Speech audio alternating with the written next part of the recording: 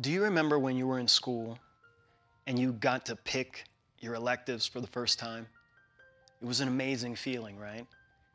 You got to look at this list, and for the first time, you got to pick what you were spending your time studying. And as you're liberated to make this decision, you then look at the list, and you're still only allowed to pick from this list. And maybe on the list, you find a subject that it captivates you, it moves you. Well, maybe that subject caught you. And you notice when you studied that subject, it wasn't difficult. It didn't take energy. You could study that subject for days. There was no negative to it.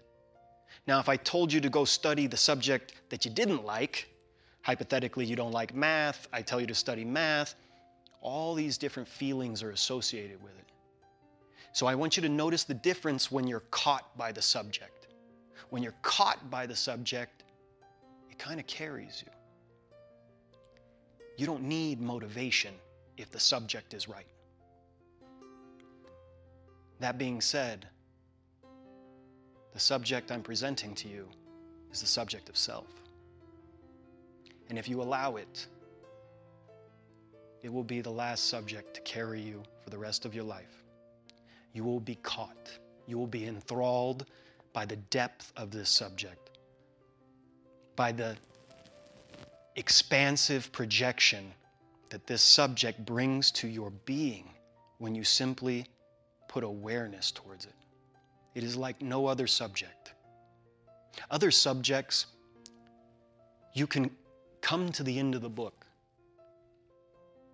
There's no end of you. There's no beginning. There's just the middle.